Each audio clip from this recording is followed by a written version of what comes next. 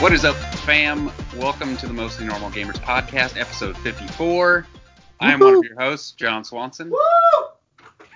Today we will be talking about the Summer of Gaming's Next Gen Showdown, The Last of Us 2's record-breaking success, gaming's #MeToo moment number 2, and Amazon Game Studios' big step back to beta. Woo! Joining me today is my usual co-host, Mr. AJID. Hello. Sorry if I was yelling over stuff. I had to step away, so I just yelled and hoped it was at the right time. I think you nailed it. It was just yeah, did you really? You weren't timing that on purpose? I wasn't by the thing. Oh, you killed it, man. Yeah, you just laid in the cut, sniped it.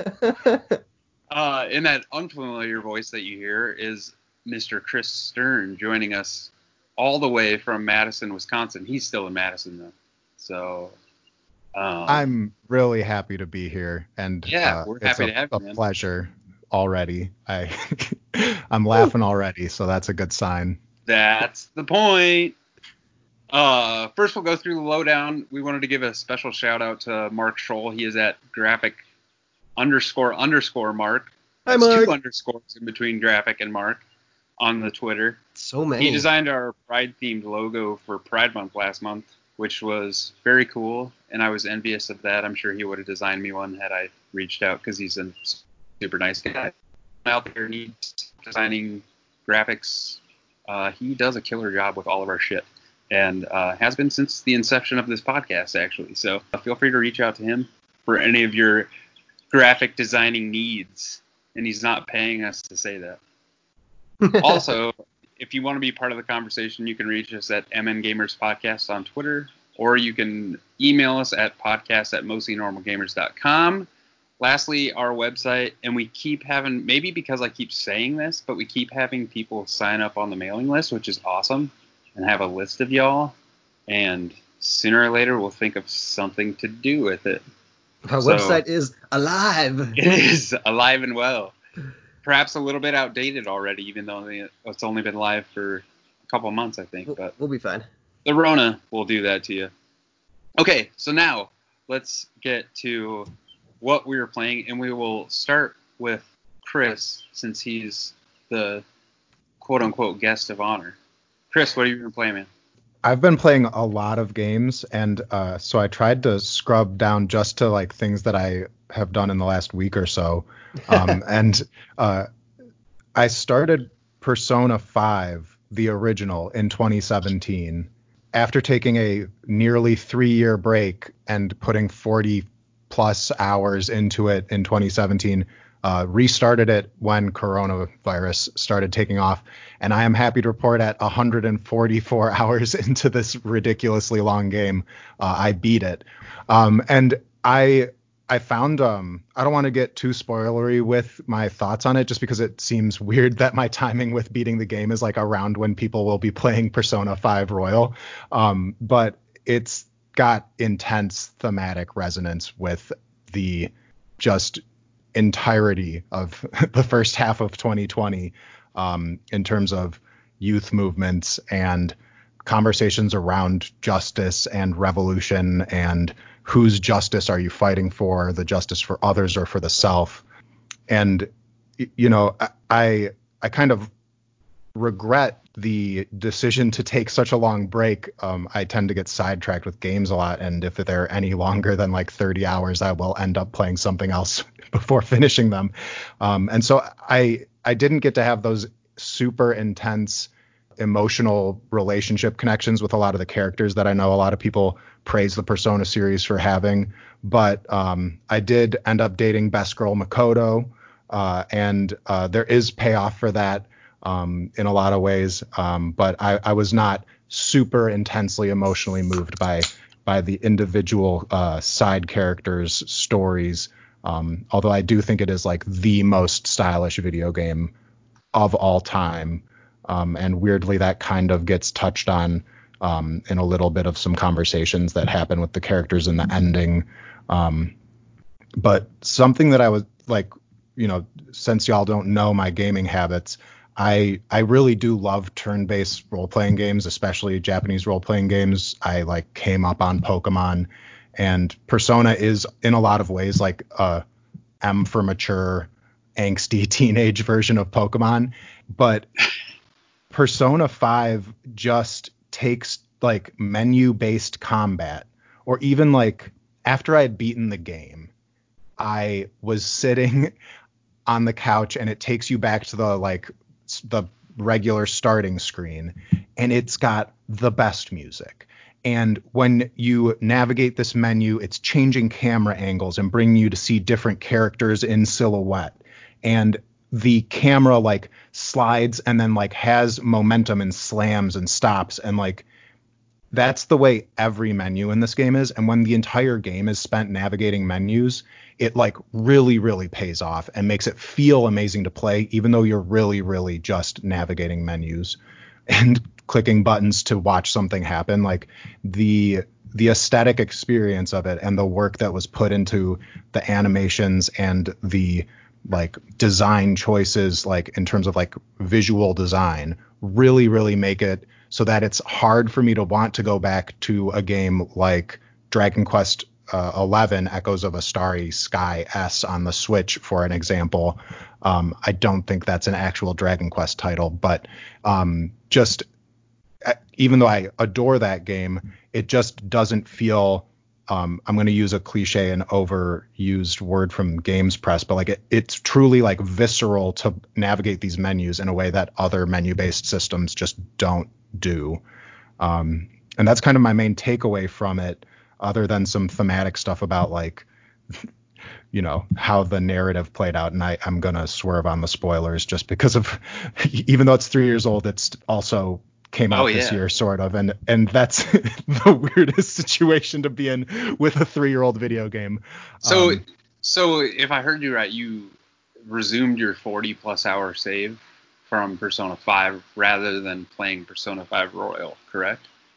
Yeah, I had started it in March, so I think that was a little bit before Royal came out. I don't know the exact date of that, but I definitely felt foolish. But also, I don't know how often you all pick up long games that you haven't played, but every so often at like a chapter checkpoint, there's a notification that pops up on the screen that says the story so far section has been updated or something like that. And so I actually dug through the pause menu until I could find in like, I don't know if it's like settings or something like that, where it just like briefly summarizes everything you've done in the game so far, to use that to get caught up to speed with what I had already done. And it was maybe not as in-depth as I would have liked, but it was definitely helpful to be able to like just jog my memory about like, oh yeah, like I did mess up that insert adult who's a jerk here, because that's basically all of the dungeons in this game are going into the psyches of jerky adults. And I think it's kind of cool to have like an in-game story synopsis that way. And I'm sure there's other games that do it, but I seldom do end up coming back to something that's this lengthy and get to take advantage of that. So that was a really cool feature as well. I considered getting Royal, and I'm kind of glad I didn't, because to think about continuing for 60 more hours or so, I don't know if I was between 40 or 60 when I restarted. It just would be like a long stretch of playing more games, and I am hoping to spice things up with some newer releases going forward for a while here. Word.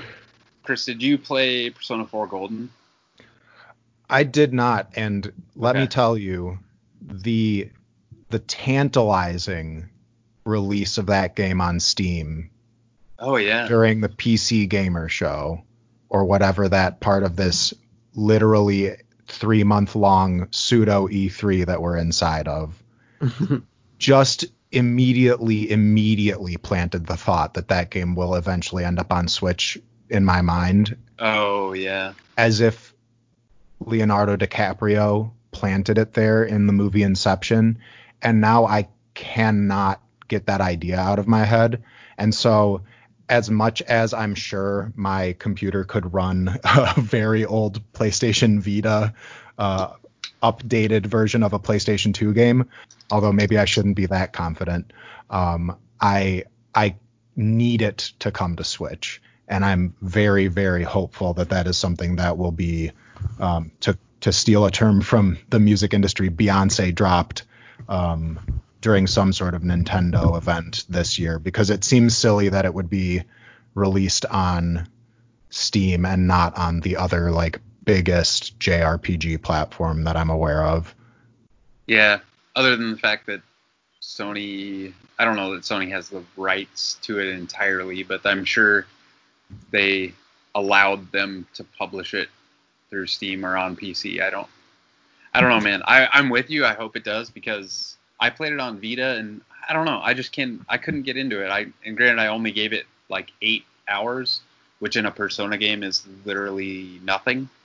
But JRPGs are really hard, especially turn-based, for me to get into, because it's such a time sink, man. You're just into it for a really long time. So that is definitely true. And, I think of anytime people talk about, oh, you just need to wait like X amount of time until it gets good, the way that people would always talk about, I think it was Final Fantasy 13, where they're like, oh, the battle system and the game, like they really open up like 30 hours in. Yeah, exactly. And to me, that was like a condemnation of like, maybe this game is just not for you.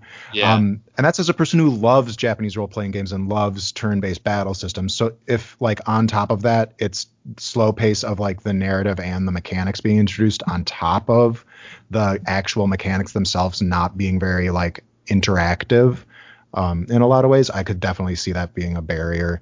And I, generally speaking, like try very, very hard to get almost all of my RPG time in on portable systems. I got super into the Dragon Quest games from like college throughout my time as a young adult. And that was all because of the releases and re-releases on DS and 3DS of, oh yeah, I think the order was like 9, 7, 8 was how I really got into them. And I don't like sitting on my couch and doing 140 hours of grinding against monsters when I could be laying in bed or doing it during some downtime at work or something. I find that way more my style of ingesting those sorts of really long experiences with less, you can kind of pay a little bit less intense intention to what you're doing when you're just choosing an attack from a menu. There's not usually a time limit to punish you that you need to react to. And I find that to be like a really great portable experience. And so I did almost buy a Vita and Persona 4 Golden when COVID hit, but then I was looking for them on Amazon and I think they were up to like $330. And I was like, yeah, Jeez. If you're going to I ask, used one on Facebook Marketplace for like $100, I think. So that feels like a deal compared to that. And that's a great transition to my other game that was going for $300+ on Amazon's resale recently, which is I managed to I have a very flexible work schedule, and I played the game of trying to figure out when you can buy the game Ring Fit Adventure for less than $300, which is a very hard game, it turns out. And so I lucked out and just was closing out a tab on my iPhone in like Chrome and was like, oh, like there's my little tab where I keep track of whether or not I can buy Ring Fit Adventure for the retail price.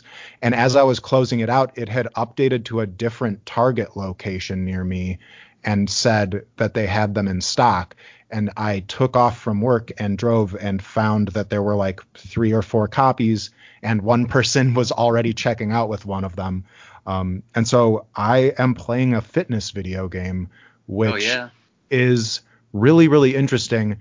I tend to put in about 10 or between 10 and 15 minutes per session with it.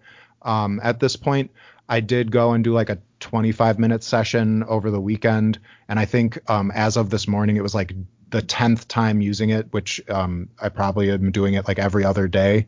But it'll build up a sweat, especially the 25-minute session that I did. It tracks the time that you've actually worked out or been doing exercises as opposed to time like spent in menus and following along, because I'm doing the adventure mode where you get to choose the voice of Ring, who is enchanted companion, who also is the manifestation in game of your resistance Pilates ring, which I ring, think is a yeah. Pilates item. Yep. AJ and I both played this game. I'm level 180 something, I think. Oh my gosh, I feel humbled by your intense exercise Well, level. I've had it since like it pretty much came out, and I did it like, I mean, in the winter months that was pretty much my only method of exercise. Now that it's summer, I probably do it far less frequently because I ride my bike and stuff way more often, and I'm outside. But in the winter, man, that was, and probably will continue to be, because I still haven't reached the final dragon boss. You fight that No stupid way. ass dragon. I'm on world 21. Holy I'm shit. And yeah, I still am going. I haven't looked it up, not because of spoilers, because I really don't give a shit, but like, I just am lazy, I guess. I haven't looked it up how many levels there are. Thought there were Yeah. going to be 20, and then it just kept going. So To be completely honest, I don't even read what the story is. I just like wait until I'm jogging again and battling monsters. yeah, that's pretty. I think that's a good way to go about it. Chris, do you find that because I kind of took a hiatus from exercise when my son was born, just because of like time and energy, and this was like my first venture back into it, and those first, like, it's an actual workout, man. Like, I think people think it's just going to be a stupid game, and it's not. So how do your muscles feel?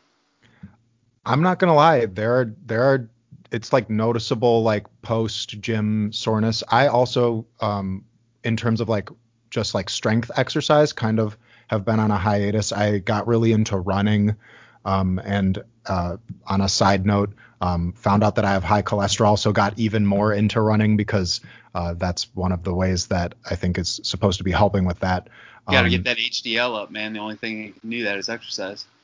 And so, Trust me, I'm as a an doctor. example, I do trust you. I very much trust you. And so, I found it to be like while like it strikes this beautiful balance for me of being a gentle on ramp. Like the first day I did it the night I got it, and then the morning afterwards.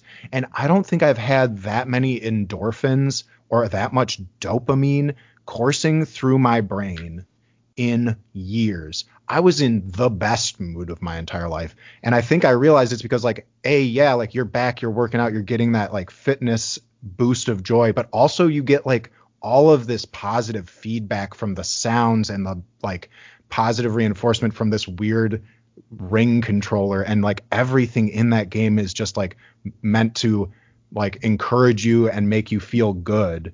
And I found it to be really awesome. The question I have for both of you, since I know John, you're a senpai now in the world of Ring Fit, do you find that you're like getting reliable, good workouts from it, especially coming from a person who, you know, if I was being honest, I kind of like made up what working out was for myself when I was in college, and then kind of dabble in it here and there, but like certainly haven't been to a gym since, I think maybe in the last 5 years I haven't gone to a gym. And certainly when I did go, I was at that time mostly just doing stationary bike stuff. And so Yeah. I'm curious, like, do you find it to be like continually a challenging workout and something that you see as like a good source of kind of keeping healthy and getting that exercise in? For sure, man. If you do it on the regular and you keep diversifying which exercises you're doing, like, because you can choose and then you get to pick more as you level up and that kind of thing, and then it keeps asking you if you want to increase the difficulty, so you can make it increasingly more difficult as you go. And like I said, I've been riding my bike a lot more and doing stuff outside. And then today was the first day I was back to it, probably in quite a few days, maybe even a week. And I did it for like 25 minutes or 25, 30 minutes. And it was difficult. Like, doing things that got easy for me were difficult again. So I think it's, especially if you mix up what exercises you're doing and keep it diverse, you are doing, the P90X thing used to always say muscle confusion, which I think is a silly term, but if you think about it, if you're changing which muscles you're using over the course of your workout from week to week, I think that's been shown to be a more trustworthy method of getting in shape. So I don't know, man. I think it's pretty fantastic. I will continue to use it after I beat it. Yeah, and that's the other thing is, from being like in the spectator seats for this game for the last, I don't know how many months. Did it technically come out in 2019? I don't remember, but yeah, it did. Yep. Like in the last half year since it came out, a little over 6 months since it came out, possibly, like the fact that they added that rhythm game section, which I definitely made sure to check out the first time I played it. And I was like, oh, cool. Like the Breath of the Wild medley, and I'm playing a fitness rhythm game. And I'll have to tell you all about my history with Guitar Hero sometime, but like I love a good rhythm game, and like obviously that's not quite the same, but it's a really fun way to kind of engage with all 3 different things that are cool.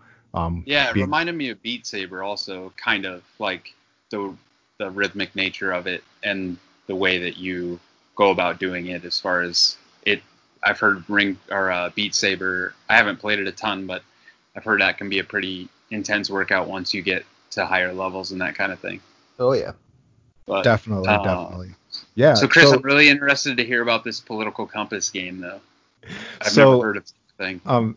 Just like apparently everyone else who plays video games, I bought the itch.io's bundle for racial equity and justice.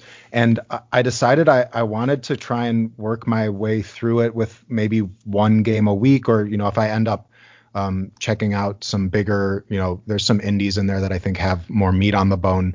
But definitely like looking at some of these games that are smaller or stranger seeming games. And I work as a youth counselor, and I was talking about political identity with one of my clients, and had brought up, oh, have you ever done the Political Compass, like yada, yada, yada. And then I was digging through, I think at the time that I saved this one to my computer, I think there were only like 25 pages of games to go through on the bundle before it hit like 60 pages of games. And I saw the most delightful video game name of all time, which I will try to read for you now, but I think it's called Political Compass Devil's Labyrinth, which between the name like that and the fact that I already owned it, like there's little left to do. And so I ended up playing it, and it's about a 23-minute long game, I think is how long it took me to play through a run of it. Similar weirdly to Persona, it has it's built out in a visual novel engine. And so my understanding, it's one developer, and then he got help, or they got help from another person with some of the programming. So it's developed by Majestic 12 with Python help from Buff Gaming. So the great names just continue to go. And the game presents to you the Grim Reaper, the Angel of Death. And the Angel of Death, I think, is retiring and gives you the power to either eviscerate people or save them. Instead of dooming them, you are upgraded to evisceration. I think it's damnation, and then it gets changed to evisceration. It's very tongue-in-cheek. It's very goofy. The art style reminded me of, I think it's like Drawn to Death, or like whatever that David Jaffe game was, where it was taking place in a school student's notebook while they were just scribbling out drawings, but like even super lo-fi and done in Microsoft Paint. And you get to interact with delightful characters such as Bike Shop Gavin, Jojo Schumer, and all kinds of other things. There's a lot of things that were drawn up for me in playing this game. It did accurately pick my orientation on the Political Compass, which I thought was really cool. I went and double checked what I would end up at after doing the game by going to the official Political Compass website, and it nailed it. I won't tip my hand to anyone listening. But I found it to be kind of thought-provoking, and I didn't like that. I mean, there's some amazing animations when you choose to eviscerate one of the people who come and represent a certain viewpoint. Some, it's very, very rudimentary, but it's like a flip book style animation of an exploding skull or something. It's gruesome, but it's done in Microsoft Paint style, so it's not upsetting in any way. But I went back to kind of do the research on the itch.io page for the game to kind of figure out who developed this, kind of all this other stuff. And a commenter kind of pointed out that in their view, the game is meant to be post-ideological and wants you to realize that like condemning people for any ideology and or assigning yourself an ideology is pointless. And that's why the way that you kind of say, I don't agree with this, is you kill the person in the game. And I struggle with that a lot. I think it's a provocative, it's a really kind of out of the box perspective to bring to a game. But I also found it frustrating because I think in labeling the game The Political Compass, Devil's Labyrinth, if you go into it the way I was to try and honestly touch on, hey, I want to know what my political compass outcome was, especially since it, reliably gave that to me, which I think is really cool. You're forced to do this act of violence on these fictional characters that you maybe interact with for all of a minute at most, just to kind of try and get an idea of what their political representation is meant to be, and then decide if you give them salvation or evisceration. And I think that's challenging. I love that it's made by mostly one designer. I would love the chance to, interact with Majestic 12 and kind of pick their brain about their thought process behind it, not knowing how accurate this commenter was. But I enjoyed it. I'm glad that I played it. It definitely has a very lo-fi, like self-made feel to it, which is something that I'm not used to exposing myself to in games. I certainly tend to do like more prestige indies and mainstream AAA games when I'm playing video games. And so overall, I'm glad that I played it, but I'm left with a lot of questions from it. Cool. Well, that's interesting, man. I also partook in that bundle or whatever. So I like your idea of trying at least one of those games per week, because I've heard a lot of them are pretty short. Yeah, maybe I ought to try that too. Yeah, and hey guys, my girlfriend's after me about she's having trouble with the dinner that she's in the middle of making, and yeah, I have to go help her with touching meat. This sounds funny, but she won't touch the chicken. Can you guys finish? I just gotta run. Yeah, for sure. No worries, man. All right. No Yeah. problem, All right. I'll talk to you guys soon. Bye. Okay. Yeah. So those are the games I've been playing. I'm really excited to dig into the itch bundle just because it reminded me of that feeling of going to a used game store and like digging through the bargain crates and just being like, this game has cool art and an interesting title, or this one character looks really cool, and being able to check that out. And it's great to like already have been bought into such a large amount of games for a good cause, and then be able to kind of re-experience that feeling again, which I literally haven't had since I was a kid. For sure. Anyhow, yeah. What have you been playing, 99 John? cents, so who gives a shit? Primarily, I've been playing. I finished Hotline Miami. If I didn't talk about that last week, we recorded so early last week because we were lucky enough to have Gary Wood on, and so I can't recall if I had beaten the game at that point or not. But man, Hotline Miami, are you familiar with that game, Chris?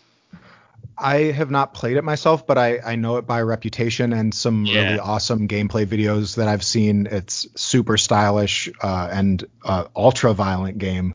That was my familiarity with it also before I played it. And it definitely harkens back to the 1980, like it's staged in 1989 Miami, and the art style kind of depicts that time in gaming. It's very 8-bit, and the inputs and also the AI and stuff they harken back to that time era very well. But it is super violent, and it's about revenge, which oddly enough, The Last of Us Part 2 came out, which is also I don't think I'm spoiling anything by saying that game is about revenge and how basically an eye for an eye makes the world blind. And while I thought Hotline Miami was a good game, I don't think I will. I have the second one also, and I'll probably go play it at some point, maybe when life is a little bit happier in the macrocosm. But for now, it was super fun, man. It's just like Celeste, where you die and you're immediately back to where you were, like you just start right over again. And I love that. That's one of the best things about a game to me, because it keeps you engaged constantly, and it's so much harder to put a game down when you're immediately back into the game after dying. Definitely agree with that. I have a hard time with some platforming games sometimes, but universally, if it is something like Super Meat Boy or something like Celeste, where you're immediately back into it and like ready to retry the thing that just screwed you up, I have a way better time with the game in terms of difficulty and like being willing to put myself through that level of pain over and over again to get through to the outcome. So I'm sure that would be awesome in that game too. Yeah, and then I've been on my Vita, which is where I played Hotline Miami. I've also been playing a lot of other of the Ratalaika games, because I'm not sure if you know this, Chris, but I'm a trophy whore. So any of the Ratalaika games that there was a sale like a couple weeks ago or maybe last week, and I picked up like 5 games and am busy unlocking the trophies on my Vita. There have been actually a couple good ones, which I won't go into too much detail, and actually I'll maybe summarize it next week when I perhaps have more time to write up some notes and stuff. But there are some good ones on there, you know, that you buy for like $2.50. It's kind of like the itch.io bundle where there are some hidden gems in there, you know. I think Ratalaika gets a bad rap for just having trophy whore games, but there are some really good games in there from time to time. So I'll talk more about those next week. And then I've been playing The Last of Us Part 2, which is it's tough, man. I messaged AJ earlier today. AJ had to take a break for a minute, but he'll be right back. I messaged him earlier because I just reached this point where I like each part is just like, fuck, man. Like, why did it's like a point where I almost like threw up. Like I was physically sick, not because the violence was so graphic, but rather because the display of inhumaneness was so disgusting that I just like it's to a level that it reaches a point where I'm just like, I can't handle this anymore right now, and I need to turn it off and come back to it later. And it's not to say, as far as a game goes, it is what you would expect from a Naughty Dog game. It is exquisite. It's like the pinnacle of what the PlayStation 4 can do. It's beautiful. The gameplay is fantastic. The sneaking around, they have different like tall grass and short grass, but you can go prone now. And so it's very stealth. Heard it compared to Metal Gear Solid 5 frequently, and I could definitely see that. I think Metal Gear Solid 5 is a better game from a gameplay standpoint, but only very slightly. Naughty Dog's come a long ways in developing this game to be better than The Last of Us Part 1 was. But welcome back. Hey man, I did the dirty work. Nice. You touched the meat? I touched the chicken. Nice. You did the wet work. Yeah. Speaking of gruesome stuff. Yeah, I was just talking about how Last of Us 2 Part 2 I played and messaged you earlier, how I'm just kind of like, I was getting physically nauseated about what takes place when you reach the aquarium. Yeah. Like the scenes after that, I was like, I have to put this down for a minute. I'm like, thought I was maybe gonna throw up a little. So, dude, I look away from that game a lot, even when like I'm just fighting like when you have to sneak up on someone and kill them. Cause like the animation for like the stealth kill takes so long and it's so gruesome and they're like choking on their own blood every fucking time. So I'm like, all right, I gotta kill this person, and then I like kill him, and I like look away from the TV for a second while the animation goes down, and I'm like, all right, I'm good. Like, I guess I don't know what that means though about me. Like, I'm definitely not desensitized fully, I guess, which is a good thing. Yeah, for sure. And I thought that like the coughing on and the way that she like, you know, takes people's throat out, man, is just fucking brutal. Yeah, like, yeah. It's fucked up, man. And it just like I can't handle it for long periods of time. I was just saying the gameplay is fantastic and it's the pinnacle of the PlayStation 5 is what I was saying. So anyway, I had already said all this, but Yeah, no, you're good. I was listening to there's a official Last of Us podcast out right now. And anybody's hosted by interested in listening to Christian that. Spicer. Yeah. Spice Man Spiceradamus from Yeah. 5x5's DLC. One of my favorite voices in the games industry. Right on. He is, and the first 3 episodes, I think, 3, were about The Last of Us Part 1.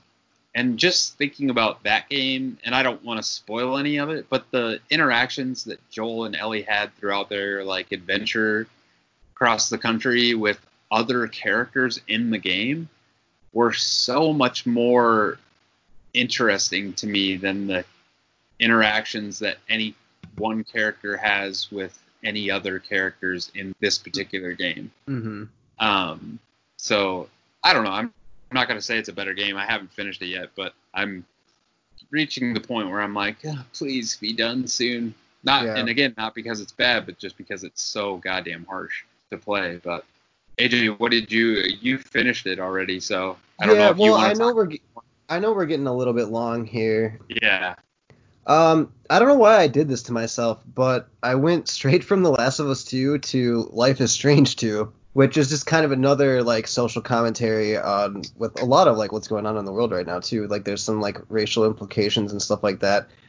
And it's kind of been like really depressing so far. So I went from like brutal murder sadness to like, I don't know, real life like depressing world sadness, like all. Yeah.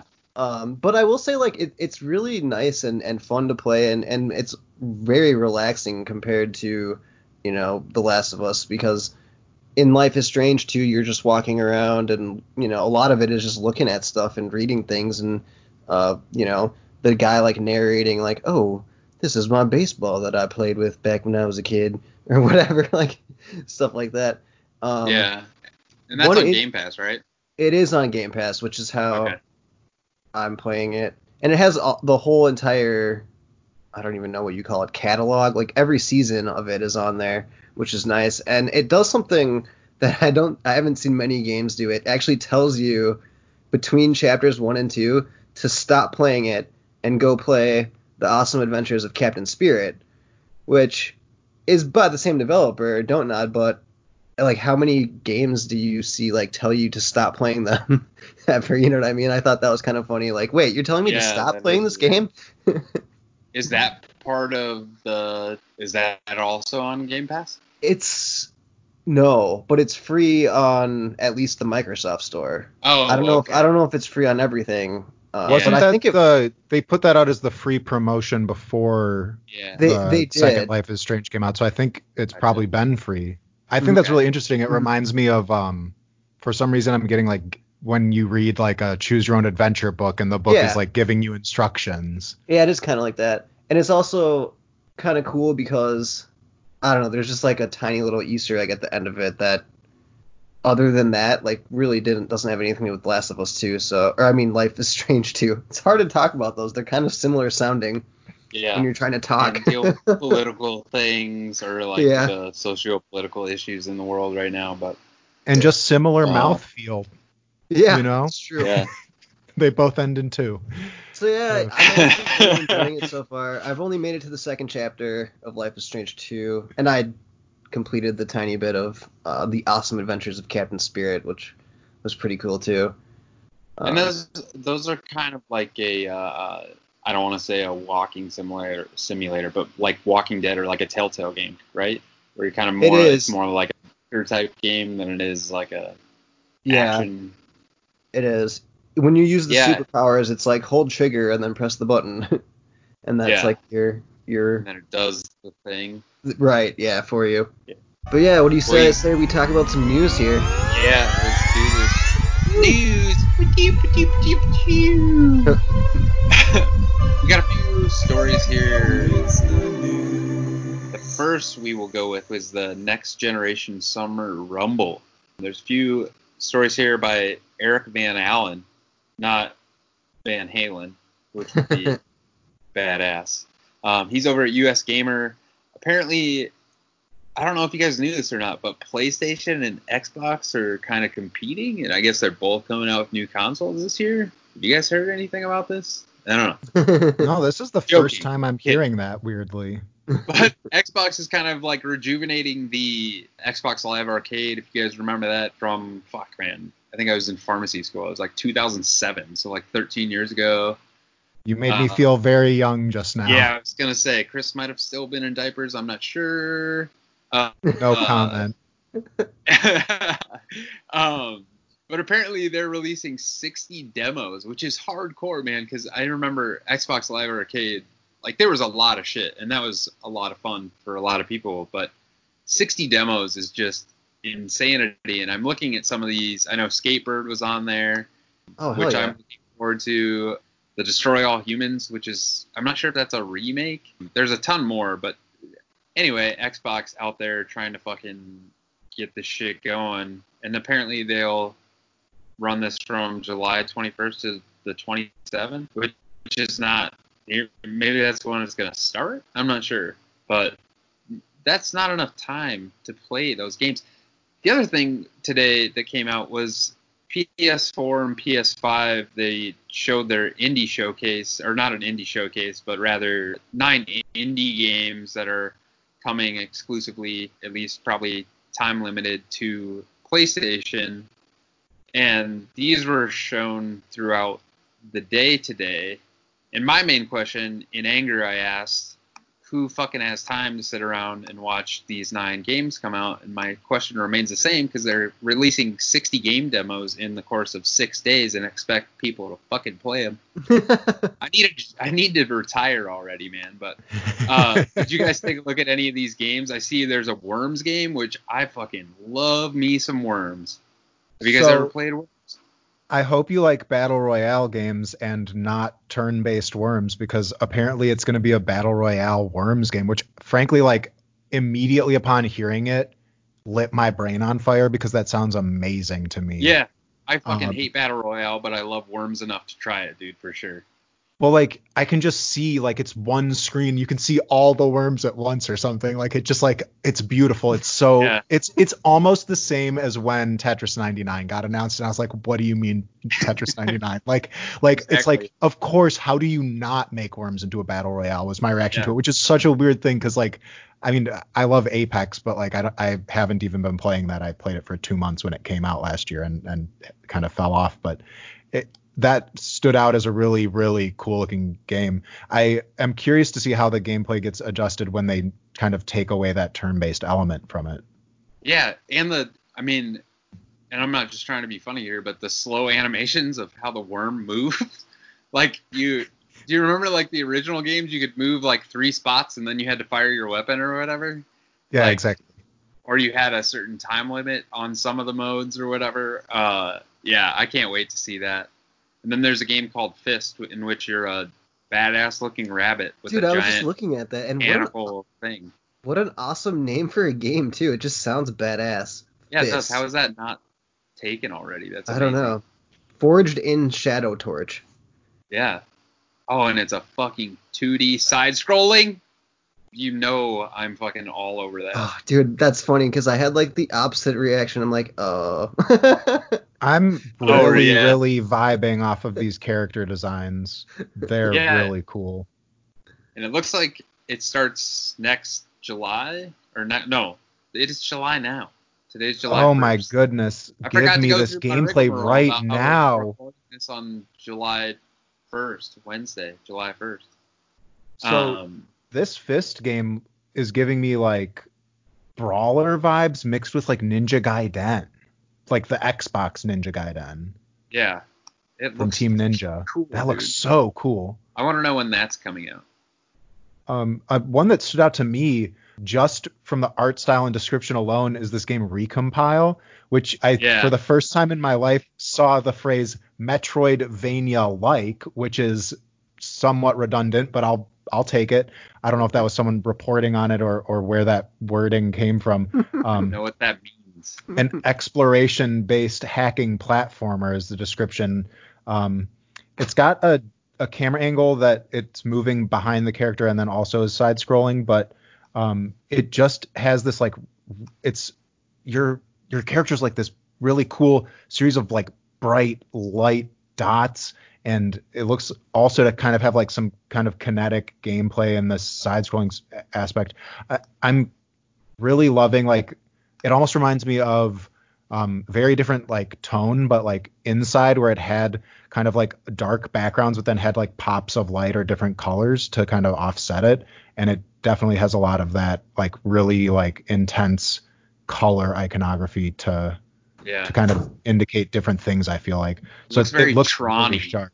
Oh, good call, good pull. Yes, very very Tron adjacent. Yeah, and I'll take that any day. Dude, between that and that, in when PlayStation 3 was like trying to play catch up with Xbox 360, they were like the place to play indies, and that was so much fun because like it was like the Switch basically before the Switch was out, because anytime you wanted to play an indie game, the PlayStation 3 was where it was at, and I'm really hoping they can kind of rekindle some of that this summer leading into the PlayStation 5 for sure. But it looks cool. I agree. We should move forward. Sorry, there's a whole conversation to be had around the fact that they're finally acknowledging indie games at Sony again. That's like unbelievable to me that they could go in almost an entire generation of neglecting them, but this looks great. Agreed. And then last on the next gen-ish kind of beat is Jeff Grubb is saying that Microsoft plans to unveil Xbox Lockhart in August, which is right around the corner. I don't know, man. I mean, we're kind of speculating. We've speculated before about what exactly that is, and I don't know what y'all think. I don't know what I hope for. I got nothing. What do you guys want from it? Digital only Xbox, right? Didn't they already say that I thought they already released that it's gonna be like 10 teraflops, or I thought they already said a bunch of this shit before, and that it's not gonna be like you're talking about like the Amazon thing that you plug into the side of your TV, right? Or like a Google Chrome thing, right? Well, no, I was thinking more like the PlayStation 5 has its digital version, but I mean, that'd be sweet if it was. Oh, I got the thing that goes into. I see what you're saying, like the Xbox Sade. Yeah. Like all digital. That's what I was thinking, but yeah. So, I don't think it's in this reporting, but I did read somewhere on the internet that it's going to be targeting 1080p instead of targeting 4K. I think that was covered on a podcast I listened to recently. I was not able to dig up the news coverage of it that referred to that, but I think, to me, I'm not sure if there's going to be a disc tray in this or not. I do think it's really interesting to say you can get the Series X, which is targeting 4K, versus like if you don't have a 4K TV or don't ever intend to get one, like here's something that will play your games at 1080p. And frankly, like that's kind of a cool option to have. My understanding is that it's supposed to still have the hardware for doing ray tracing and things like that, but just being a little bit less powerful so that it doesn't need to output those 4K visuals and targeting more 1080p. But I don't know who this is for. I don't know either. Because if you have an Xbox One X already, or if you have a like AJ just got one, or I mean, I have a launch one, so maybe it's kind of for me, but I'm not gonna just go buy. I don't know. I don't know who it's for either. I'm with you. It would have been for me if I didn't invest in a 4K TV, I think 2 years ago at this point. Right. Well, And they announced, I believe Microsoft announced that they're not going to have any Xbox Series X type and presumably Lockhart, so like next gen exclusive games for at least 2 years. So everything's going to work on Xbox One until for at least 2 years. Which seems like a weird strategy to have in combination with this Lockhart Series X system, right? Because if the idea is, hey, upgrade now because we have this less expensive alternative or this less technically advanced alternative so that you can jump in and play these new games right away, like that would make sense. But if you're already in the Xbox ecosystem and you're already going to be able to play Halo Infinite the day it comes out on Game Pass on any Xbox One, I struggle to see the incentive to say I'm going to upgrade if you have 2 more years of Xbox Game Studios exclusives that'll still be required to run on last gen hardware. Right. It seems very strange because they already have the One X. I feel like that's the introductory piece. And then I'm with you, man. I feel like if I'm going to get something in Series X, not a Lockhart, but I don't know. We'll see what it is, I guess. Next up, we got the Last of Us Part 2 roundup about a couple things, good news and bad news. Well, not necessarily bad news, but anyway, it becomes the fastest selling PS4 game ever, selling 4 million copies, I believe, in the first 3 days, which Horizon was 2.7 if I remember right. Spider-Man was 3 point something. God of War was up there too, in the 3 million-ish range, and then Last of Us Part 2 killing it with 4 million. That's a lot, man. I would figure Spider-Man, just because it's a Marvel game and more ubiquitously known, I guess, would sell faster. But here we are. Talk about an example of having a huge install base for your system and a strong marketing push and strong reviews and strong word of mouth, really combining in a perfect storm to create something that's an incomprehensible amount of games sold. Yeah. So much for it not selling well during this COVID time. I thought that was kind of, you know what I mean? Because that was kind of what we were suspecting, I guess. It's definitely not good vibes Animal Crossing sales happening. No, it's not. It's the polar opposite COVID game. It's if you want to continue experiencing COVID during COVID. Yeah, because now that I'm playing it, I'm kind of thinking I was thinking I didn't care, but I definitely think my mind is thinking differently. It's not the right time to play this game, for me at least. Apparently not everyone agrees with that. And because I forget to mention, this is from Cyan Mayer over at BG247.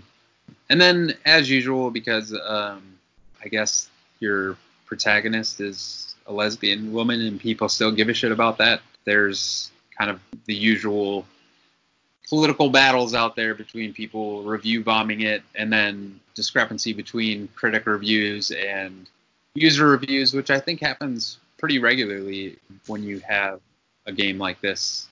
It's not, I guess, who didn't see this coming, I guess. Yeah, so an article that I think is really, really, to steal a phrase from Kind of Funny Games Daily, required reading for this week. Patricia Hernandez at Polygon, who used to be over at Kotaku, wrote an article, The Last of Us Part 2 has become a minefield. And it really lays out what, as a person who isn't playing The Last of Us 2 yet, Last of Us Part 2 yet, what the online discourse has kind of turned into is no matter what side you're taking for this game, it's a loss. Whether it's the review bombing, which is such a classic tactic of people just hating something and trying to do whatever they can to tear it down. But the thing that I found really fascinating from this article is Rob Zacny at Vice Games, aka Waypoint, wrote their review and received pushback from Sony PR, and that's not a normal thing to have happen.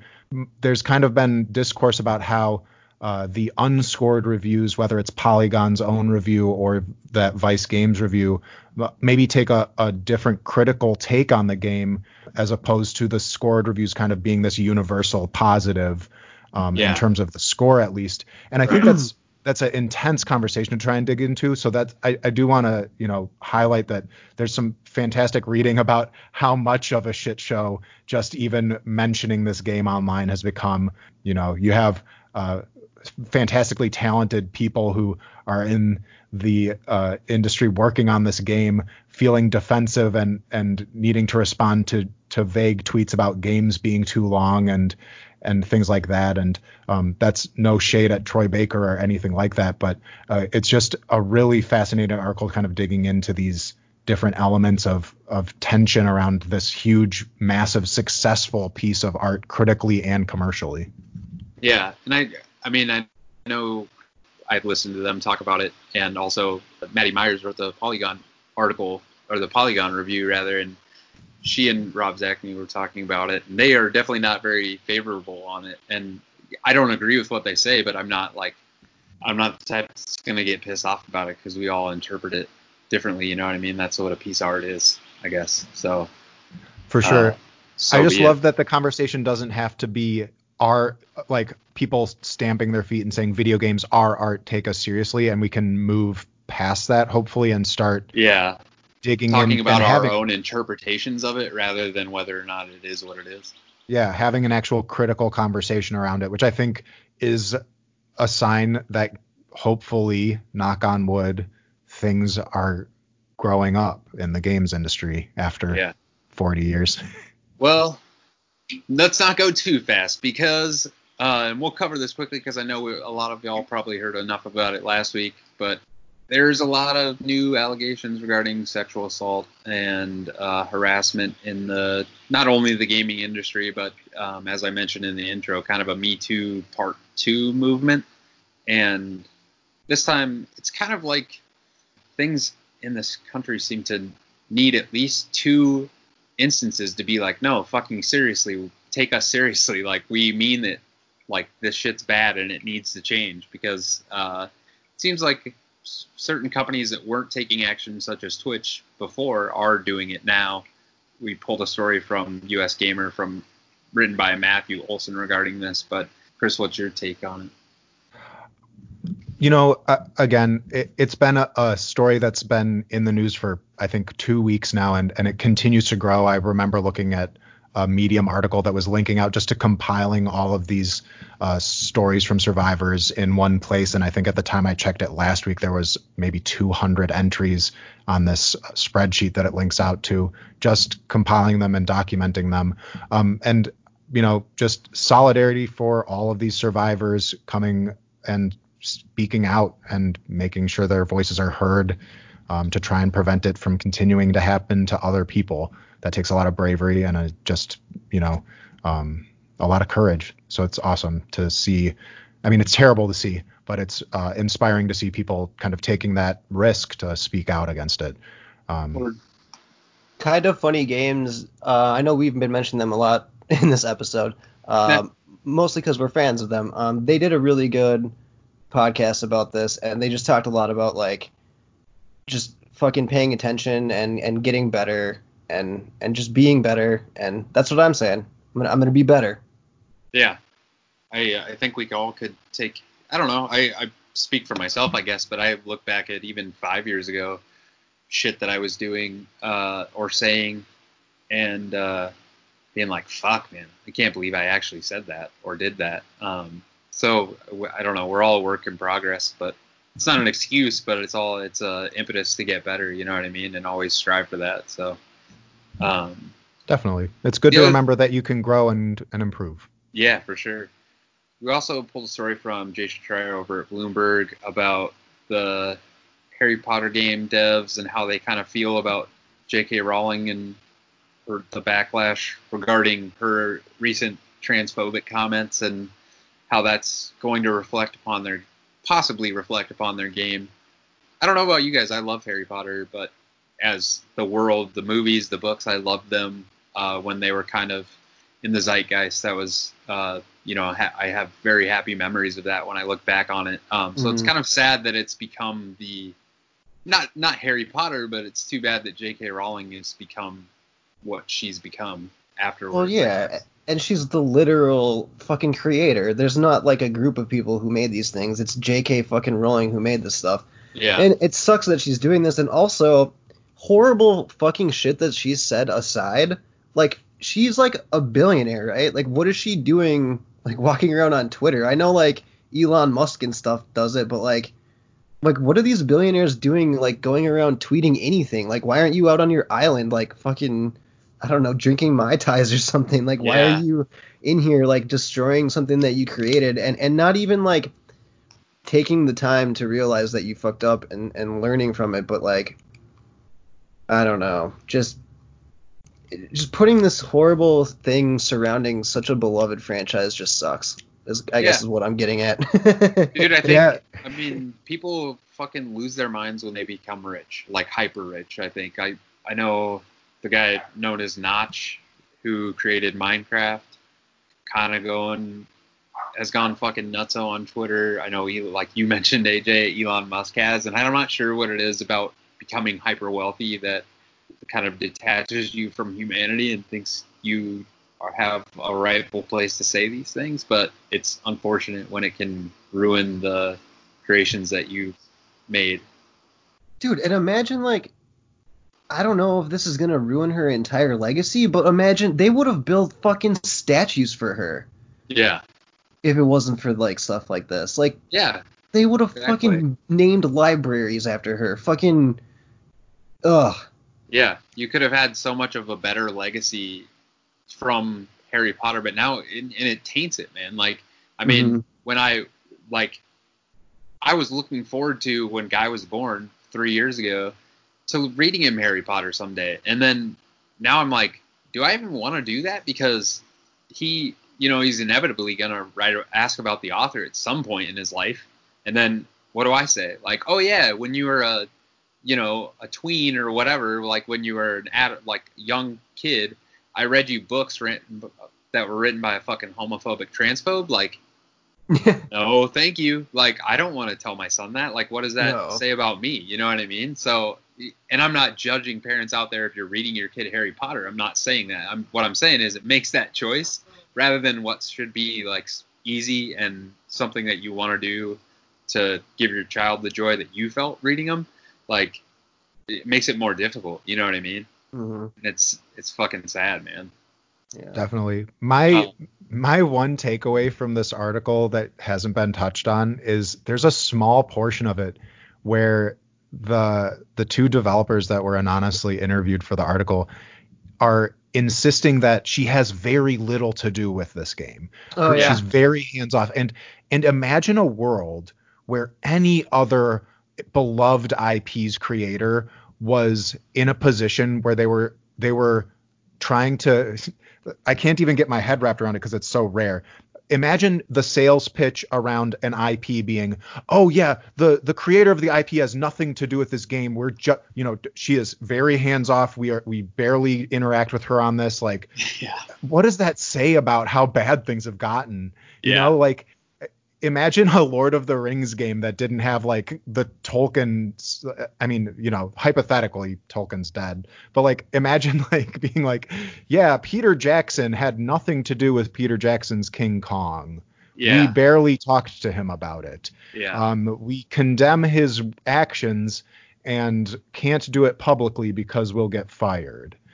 I've brought us into a pit of despair with this segment of news. I'm so sorry. Between The Last of Us 2 directly into the bad news block, we're just spiraling.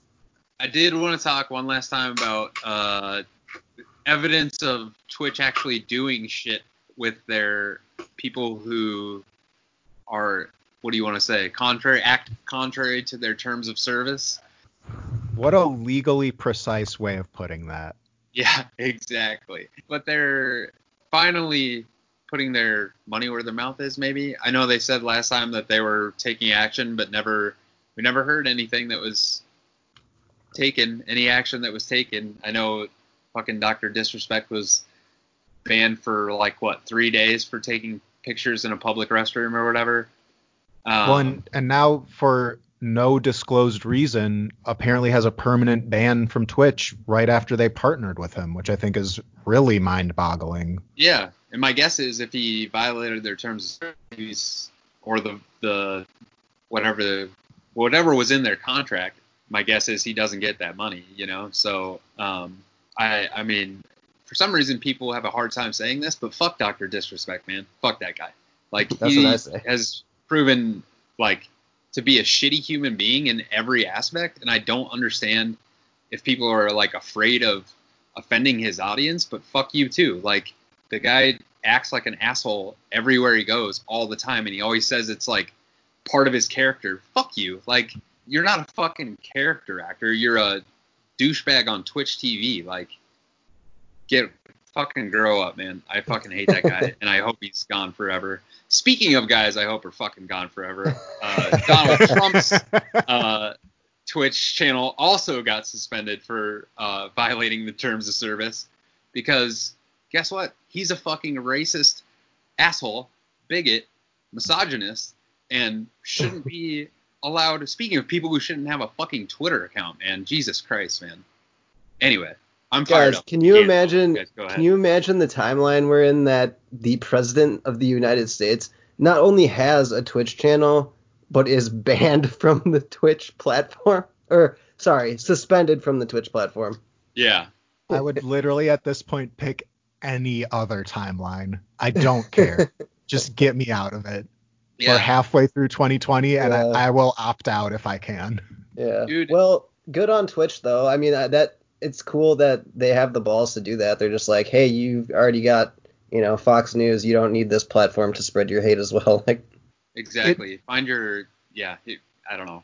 It's been encouraging to see platforms like Twitter and Facebook begrudgingly and Twitch and YouTube finally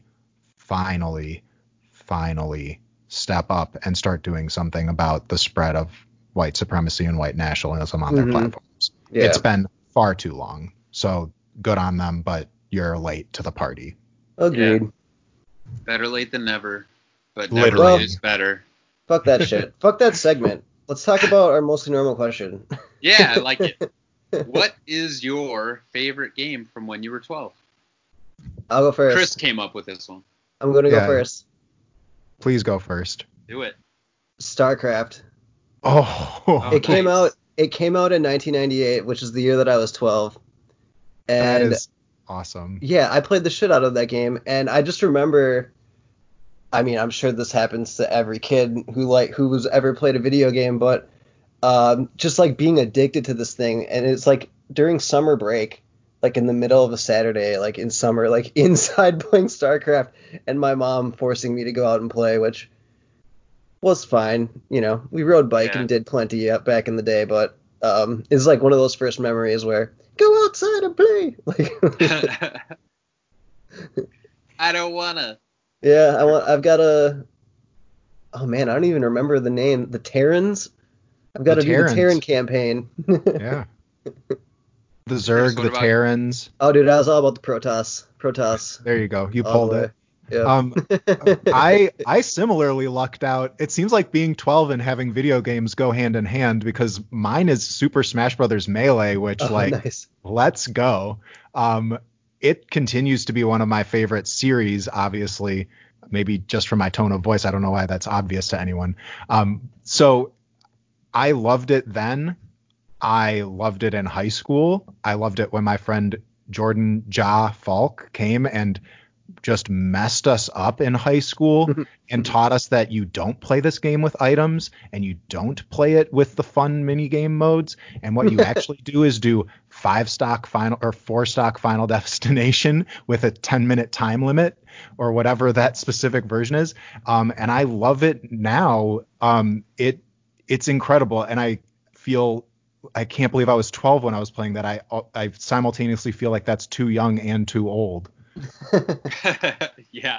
I've never gotten into Smash Brothers, man. Like, I know we talked about this last week, but, well, at least the three of us did. It wasn't on the podcast, but the first one I played was the new one, Super Smash Brothers Ultimate or whatever.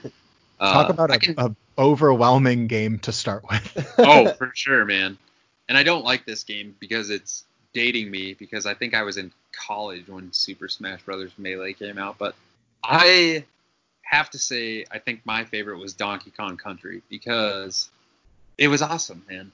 It was the first time I played a Donkey Kong game. You could like ride the rails and jump and throw these fucking barrels at these little rat-looking things, and then it blew up and you got stuff. And also, I think this was the game where, before it came out, or maybe it was the one that was out on Nintendo 64, but I want to say it was the one for Super Nintendo, Donkey Kong Country, which is the one I'm talking about, where you got a VHS tape in the mail. Somehow I got a VHS tape in the mail about this game. Interesting. Like developers talking about it or something. And next time I go back to Nebraska, I'm going to look hard for it. But yeah. It's like a DVD magazine, but... Yeah. With VHS and super old. But before. Yeah. But just of note, man, like it's hard to pick. Sadly, I didn't play Super Metroid until it came out on the SNES thing for Switch. I had never played that game. And that came out in 1994 also. And also, my runner-up is Earthworm Jim, man, because I love that game, man. Same, I loved Earthworm Jim. Yeah. The side-scroller DNA is strong. I can see where it has its roots. That comes from, man. And Super Star Wars Jedi, or Return of the Jedi, I guess, came out that year.